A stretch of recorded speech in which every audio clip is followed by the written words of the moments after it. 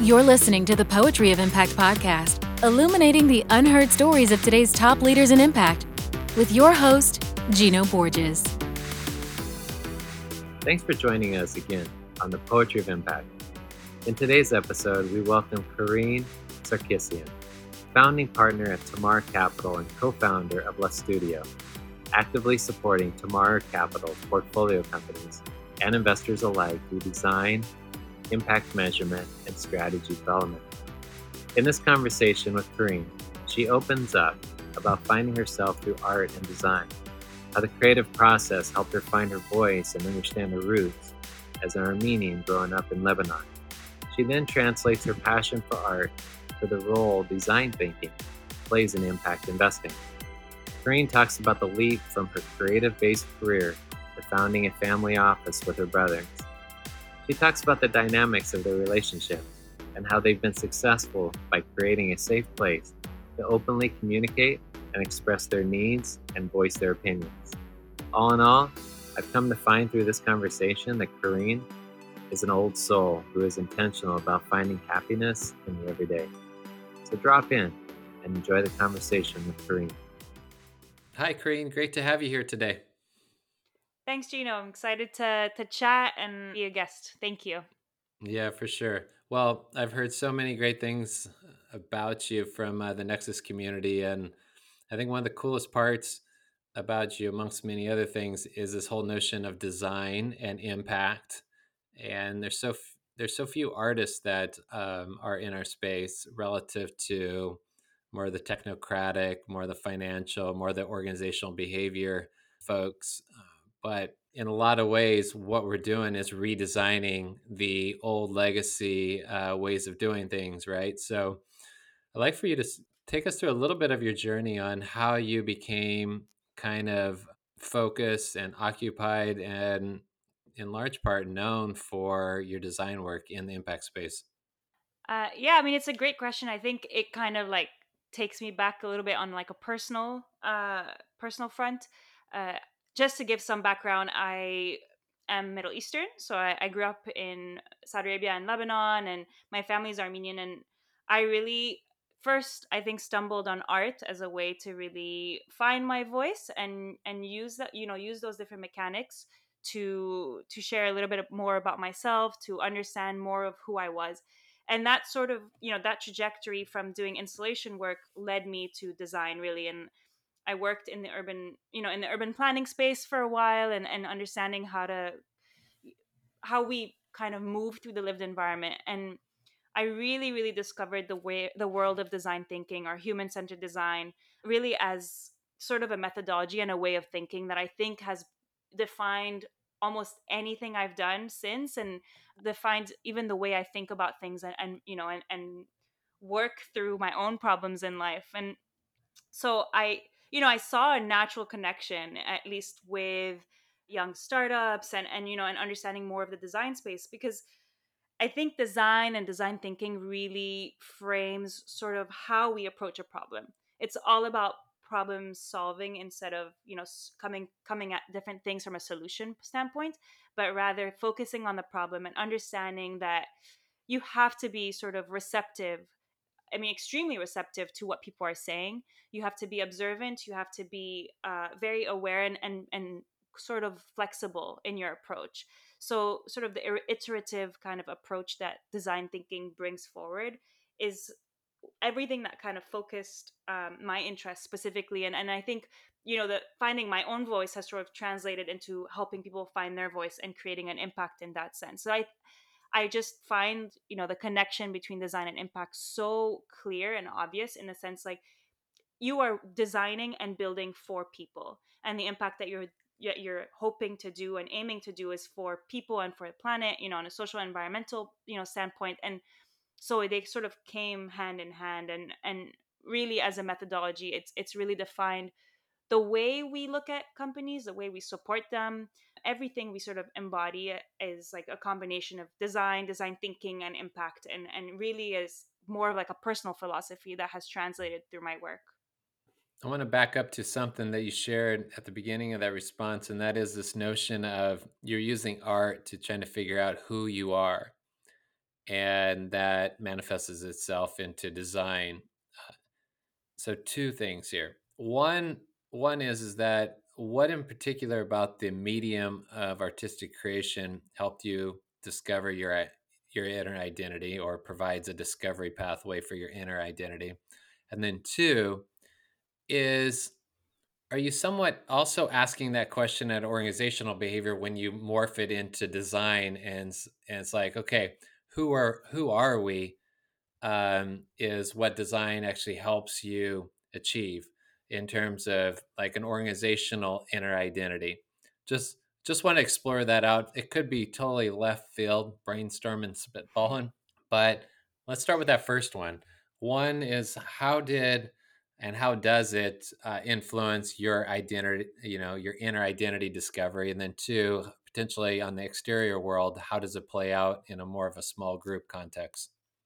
Yeah, I mean, really interesting questions. I think, yeah, I mean, when I talked about finding my voice, it was just, you know, understanding what canvas or space felt safe for me to really say what I needed to say. And I think growing up in Saudi Arabia, being, originally Armenian, and not having even explored Lebanon yet at that time, but understanding that you don't necessarily fit into to a society, but also are very much a part of it because you're living there, and adding to that mix, going to a French school amongst all things, it was like, how do you sort of consolidate that, and what is your medium of expression?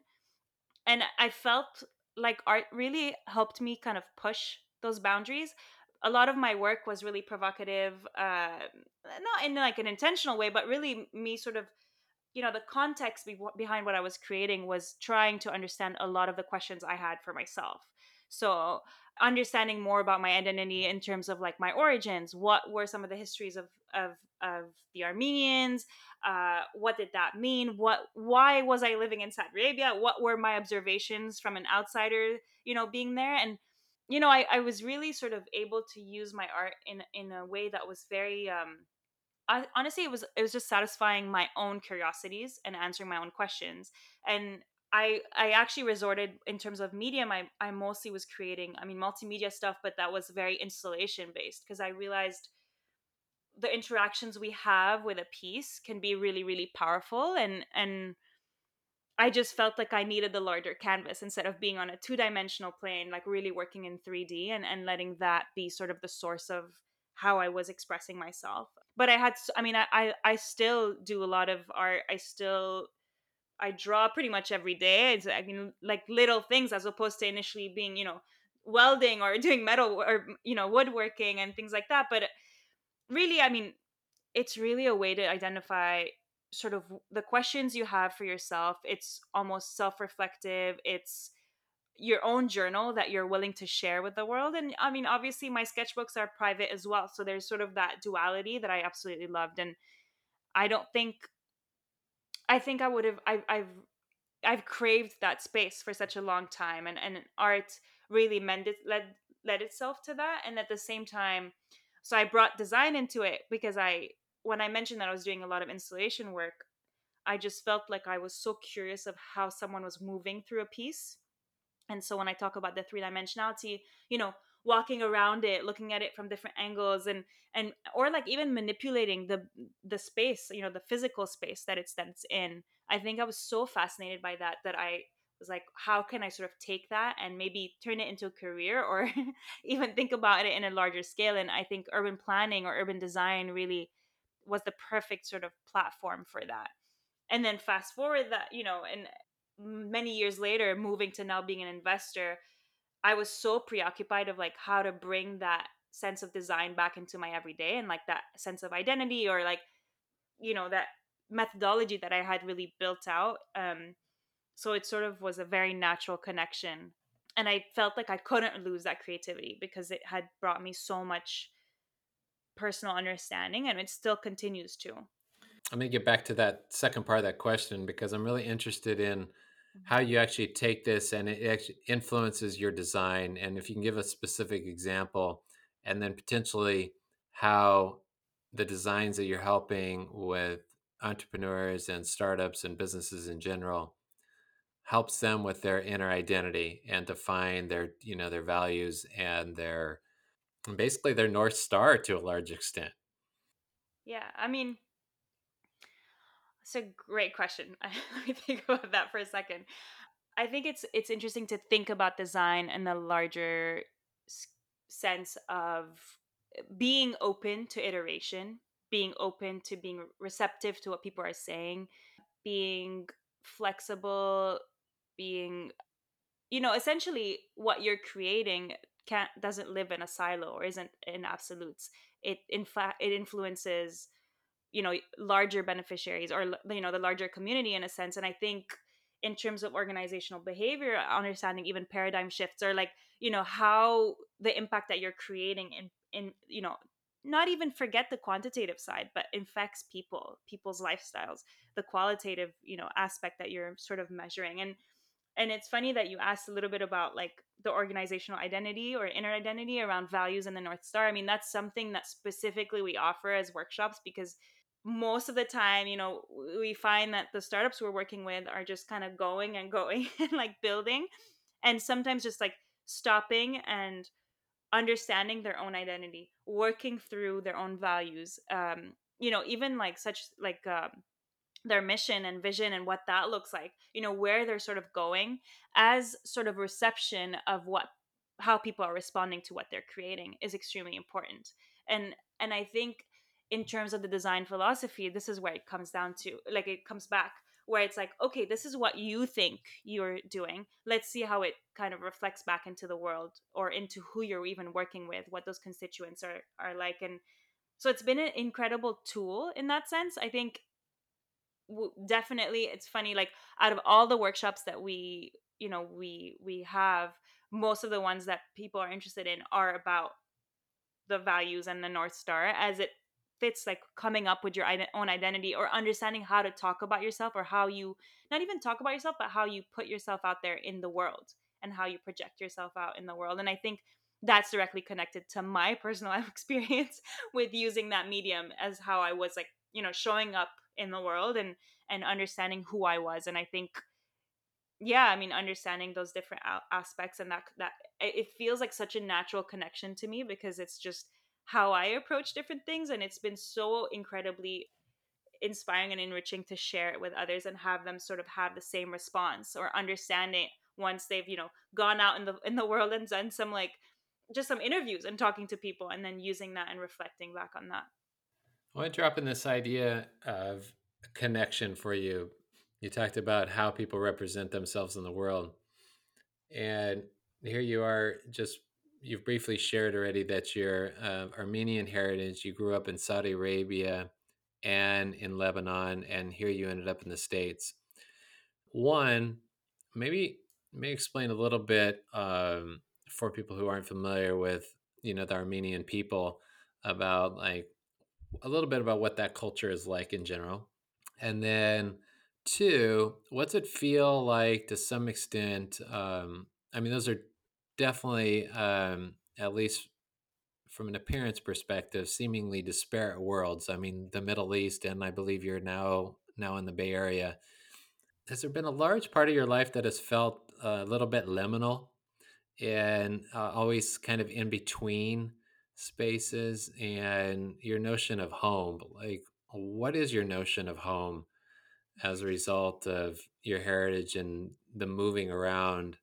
I'm just always interested in that, and because I think the notion of home is really important for somebody's center of gravity to a large extent. Incredible question. I mean, it's funny because I think I battled with that question for so long when I lived in Saudi Arabia, even before moving to Lebanon, trying to understand the question of like, where are you from, was one of the hardest questions. I think to this, to some extent, sometimes today I still don't know how to answer it perfectly, because it is, I mean, when you talk about, okay, so you asked me to give some background a little bit about sort of what it means to be Armenian. I mean, as an Armenian, my family left Armenia a very long time ago, because of a genocide. And so I'm very much part of a culture of diaspora, and understanding that where we've sort of had to adapt to and where we've landed, which were for my families were Syria and Lebanon, have really sort of shaped the Armenians that we are today. And I think there's, almost that like discrepancy with like Armenians from Armenia versus Armenians from the diaspora, but understanding that everyone sort of supports this idea of like, we're from the same place, and we're all fighting for this wonderful place. And honestly, a lot of this was ignited. I went so I in 2007 I went to Armenia for the first time, and I don't know what happened to me on that trip, but there was some form of connection that felt so deep. I didn't feel like I fully related to the people there, but I felt like I connected to the land or what it represented and the stories I had heard from my grandparents and my family, and it really defined a lot of the art that I initially did. I mean, I was just so curious in learning, and that was a perfect medium. But then, I mean, then like you say, like moving to Lebanon and then being faced by war and instability, and now with what's happening in Lebanon, and sort of understanding how that environment has changed so much in the last year, and then now with the war happening in Armenia currently as well. I mean, it's just, I think I was having a conversation with a friend just the other day, but like about how where I'm from, the different places I'm from aren't necessarily don't have the sense of stability, or and so it's, I mean, yeah, I feel like I have made the Bay Area my home. It feels like a place that feels safe and steady and stable. It feels like I'm far from my family, but it's offered at least that sense of peace, and I think a lot of acceptance about being here, of people accepting that you come from different places, and you just being part of a sort of a weave of different cultures out here, so to answer your question about home, I mean, I guess, I mean, my family is my home. My friends are my home. And also, I mean, just right now where I live in terms of the physicality of it. I mean, I know during COVID, a lot of people, were just picking up and leaving. And with everything that was happening in Lebanon, with everything that was happening in Armenia at the time, I just felt like I can travel I want, but I need to have sort of this physicality because it has like a sense of grounding for me. I'm not directly answering the question because I think it has multiple answers for me, but understanding that I'm sort of I think I celebrate all of these different cultures. They're definitely a part of me. My culture is very much Armenian, the food, and I speak Armenian with my parents, and at the same time, I do, when someone asks me where I'm from, I say I'm Lebanese. So it's just like understanding that it's always going to be a sort of a weave and a combination of different things, but at the same time, home, I think, is where I feel sort of most grounded, and that's, like I said, like family and friends, and sort of a place that accepts me for who I am. I know you have a few siblings, but and I don't know much about your parents, but have your parents and your siblings had a similar journey as well in terms of their discovery about what home looks like for them? I think we all have sort of our own experience, to be honest. My brothers were just literally left Lebanon, so they moved about a year ago. They're now in London. The explosion that happened was sort of the impetus to them moving, and one of my brother's homes being completely destroyed, the office getting completely gutted as well, and them, really surviving by just a couple seconds, or like just being very lucky, besides like cuts on their bodies. I mean, they literally were very lucky. And I think that sense of identity, or like, I think they connected a lot more to Lebanon. I'd only lived there for almost 5 years, and they went back after college and stayed and worked there. So, and their wives are Lebanese. They've built sort of a much deeper community around that.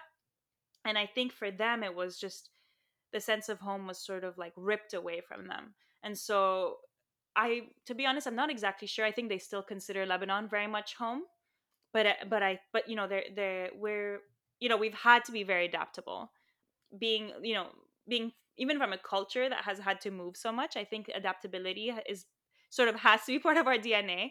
And Lebanese people have this sort of like have been coined for just like keep going, keep like to just go on and continue to go on. And I think that's what they're doing, but I think they're creating a new home for themselves in London. And for my parents, I mean, they're still in Beirut, and for them, I think they're being, I think each, even my mom and my dad would probably answer this question very differently, but I would say they very much identify with being Armenian and Lebanese.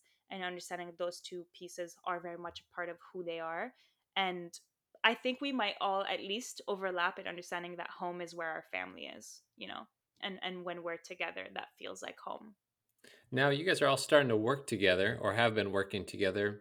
One, how did that manifest? And then two, how is it actually unfolding for you guys? And maybe take us through a little bit of the process you guys went through to manifest it and what it looks like today.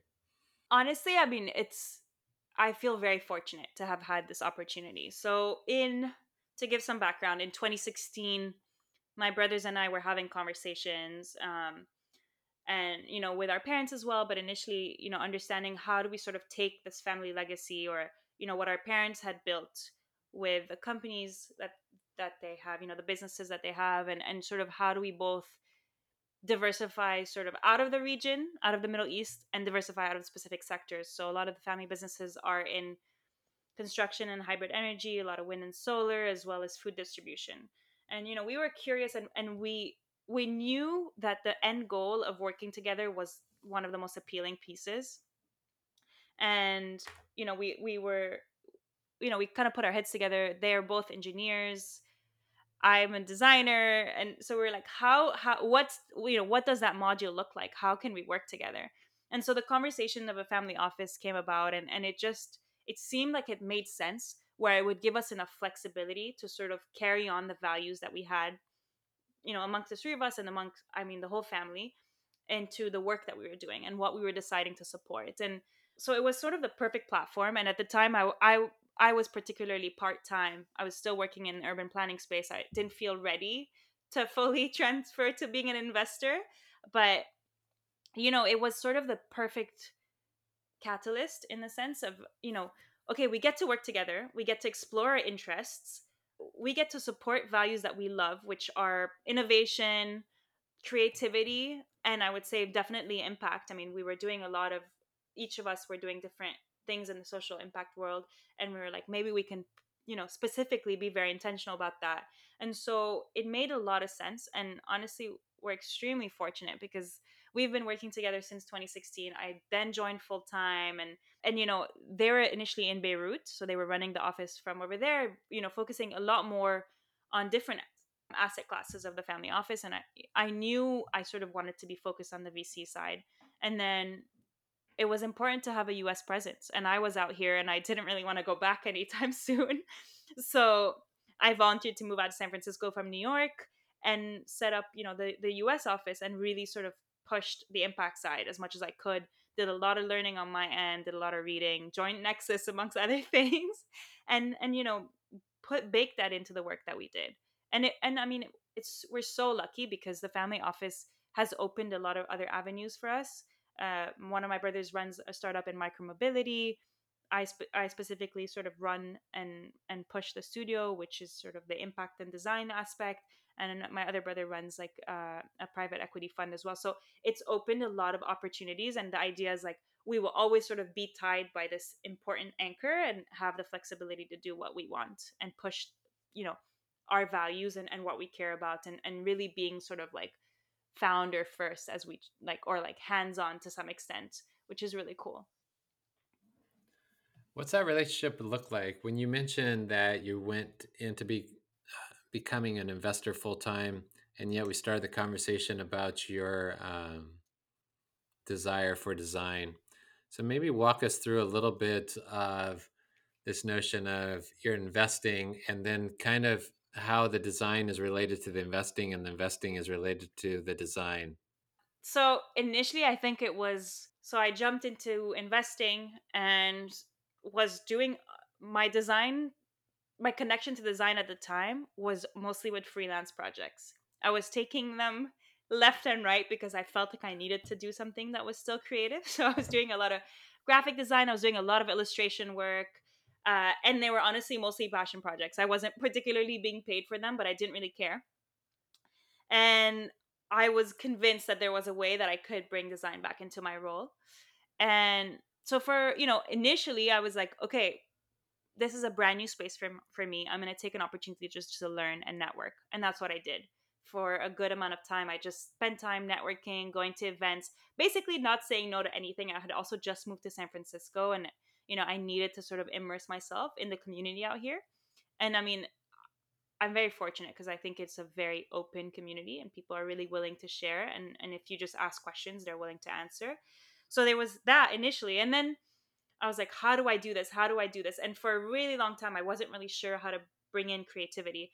I even considered, or I think I did. I worked with a like career coach at some point because I was like, what can I do? Can we come up with something? And I was very fortunate to meet my colleague out here, Sophie Duret. She had done a lot of investing in specifically in impact and had done a lot of impact strategy for companies. And I wanted to bring her on part of a team. And the idea was like, if I bring her on, we get to build something together. And so we put our heads together, and I knew I wanted to bring design into the role. And initially, when I mentioned we were hands-on investors, I was getting sort of pulled by our different companies to support on the pitch deck here or support on the brand development there. And it was sort of really haphazard, and it was taking all of my time, which wasn't really viable to sort of balance that between doing that and being an investor. So, with Sophie, we put our heads together and we said, what if we combine design and impact? There's sort of an opportunity here. And then we bring in sort of the financial advisory that's part of the direct investment world. And we get to create this amazing platform and this way of helping people. So that was initially the first umbrella. And then we are like, how do we do that? So when I worked in the urban planning space, I was doing a lot of workshops for public servants, teaching a lot of design thinking methodologies. And so I was sharing that with Sophie, and we just realized like this might be the perfect platform for it. So everything we built, basically, long story short, we ended up building the studio that's a venture studio, sort of as a service that we offer to our companies and other companies as well. And it's amazing because we get to do workshops. So we get to spend 2 to 3 hours with companies. We give them the tool, we sort of teach the theory around design and bring in impact very early on into what we teach as well. And then we give them sort of this toolkit, so it's a combination of theory and practice. And then we get to like run these workshops, we get to teach what we love, and then we get to like have these like longer relationships with people because we always have this sort of like open door policy. So we get to be sort of hands-on but not imposing. We are very like efficient in the way we work with people because we don't want to take over their time, but we want to give them resources. So honestly, I mean, the relationship of like design and investing sort of came gradually. And then the studio has morphed over time and changed and grown, and it's just been amazing to just be very receptive. And I mean, even in the way we approached the solution, or the solution that we think is viable and that we've been getting, I would say, some good reception to, we really approach in a design thinking methodology. I mean, we did this, we took the steps that we really preach, and that made it so much more, it made it so cool. I mean, it was just so fun to like bring that into how we did it. And I don't think I can see myself going back to just being an investor or just being a designer, but I think the combination of the two is just it becomes so natural, and impact on top of that becomes sort of the driver for everything, or like as we call it, our Trojan horse.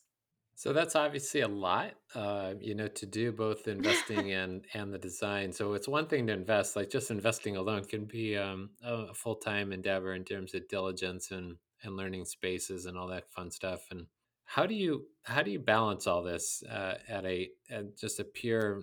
Let's just pretend that your work's your work, but then also there's this, Kareen, the person, and how do you balance this? I mean, how do you stay well? Have you bumped into issues along the way that you're faced with your own limitations? And then, if so, how did you confront that, or how did you respond to, those limitations?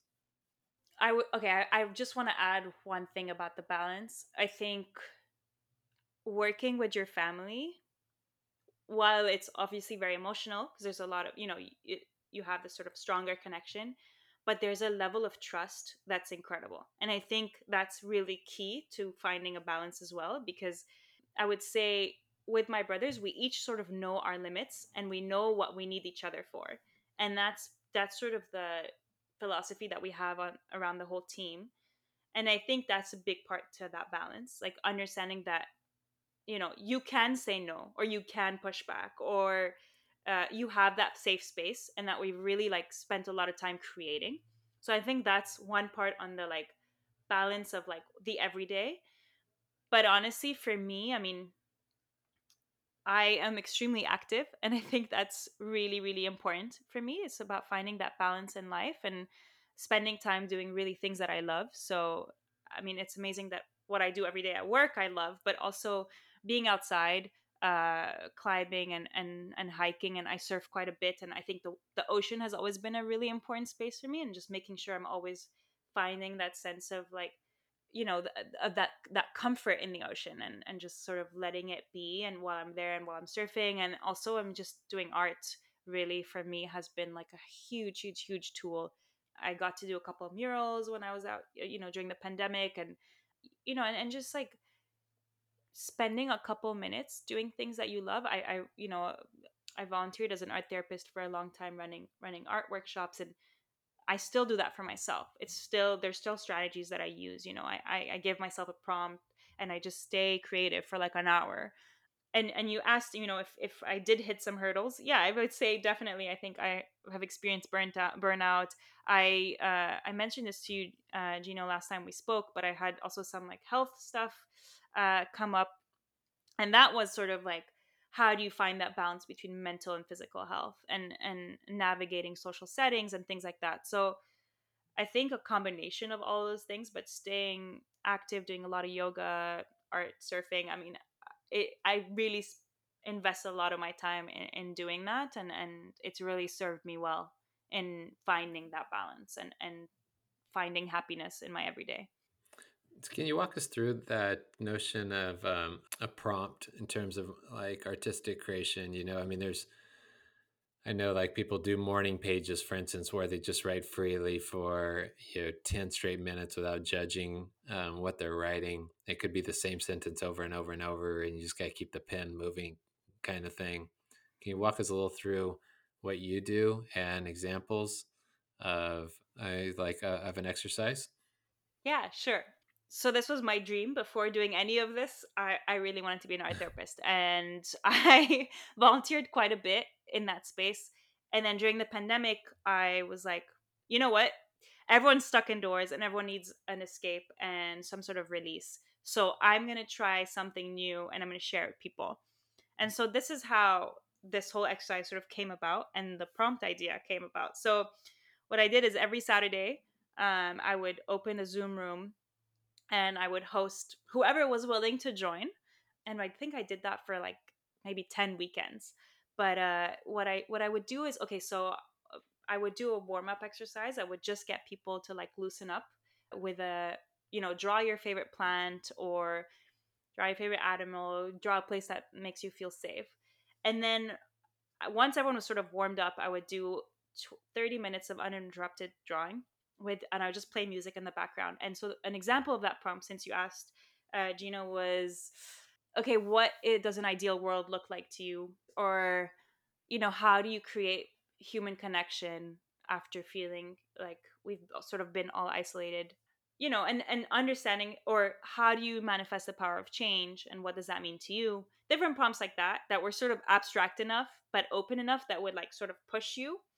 And so we would have 30 minutes of uninterrupted drawing, and then I would give everybody 10 minutes of reflection time, so they had to write about it. And then I would put everyone in breakout rooms, and we would share with each other. And so that's something I had done on my own for a long time. But doing it in a community, I mean, you get to build community in the virtual world somehow.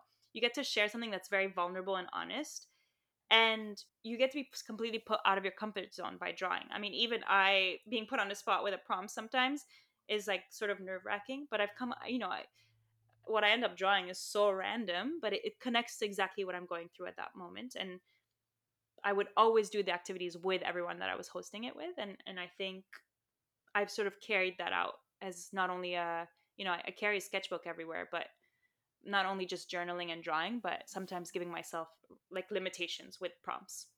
What's your preferred writing medium? Charcoal, paint, watercolor, pencil, pen, or something else? I do a lot of ink and watercolor just because I can carry those around with me anywhere.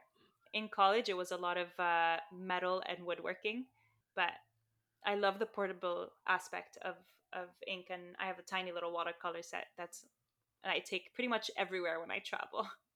You in my mind is trying to do what I have always wanted to do, and that is that I want to festivalize life.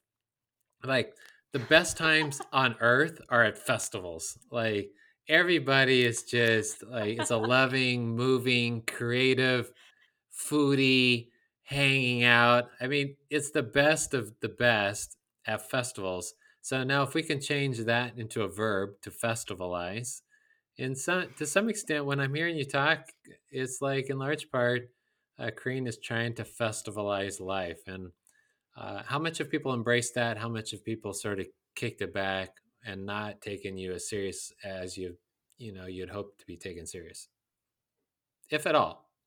I mean, it's funny because I guess uh, maybe from the outside that's what it looks like, but I think for me it's very personal. I don't feel like I have to do all of those things. It's more like when I feel it, and but I've met a lot of people, incredible people that have similar interests. Like I have climber friends, I have surfer friends, and I have other artist friends, and then just like anyone else is just like willing to hang out. And I think it's understanding or like learning to sort of listen to myself, I think, and what I've sort of needed, and not felt like I've just needed to do it because it was like cool, or it felt like I was like celebrating things.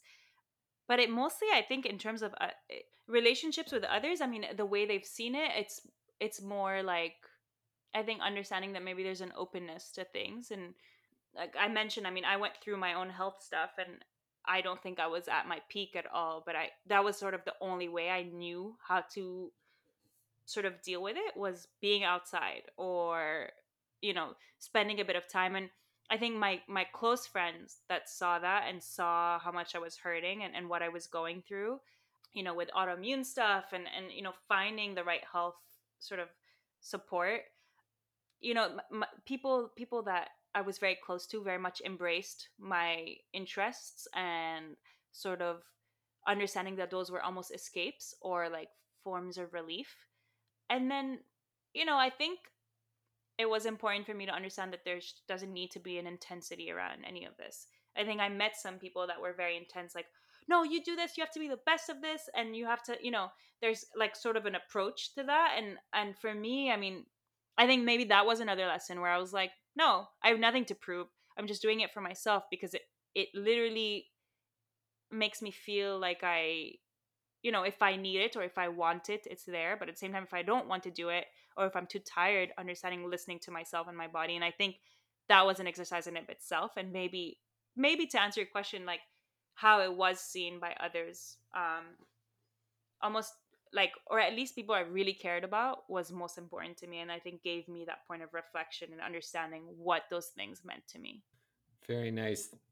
Korean, I mean, you have a very special approach to life and work and spirit, and this whole notion of creativity is really a well, I mean, it's something that the space needs more of, and it may not know it, but it also needs to, and that it longs for it. And so I want to thank you so much for sharing your story. But before we go, where could people learn a little bit more about your work in the world? Well, thank you, Gino.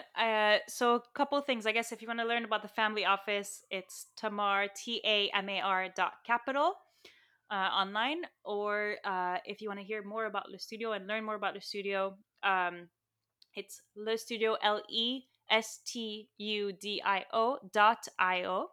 And we are on Instagram and on LinkedIn, and have sort of all sorts of resources, and share all sorts of things. And yeah, so definitely follow us. It'd be great, great to hear from you. For sure. Thank you so much.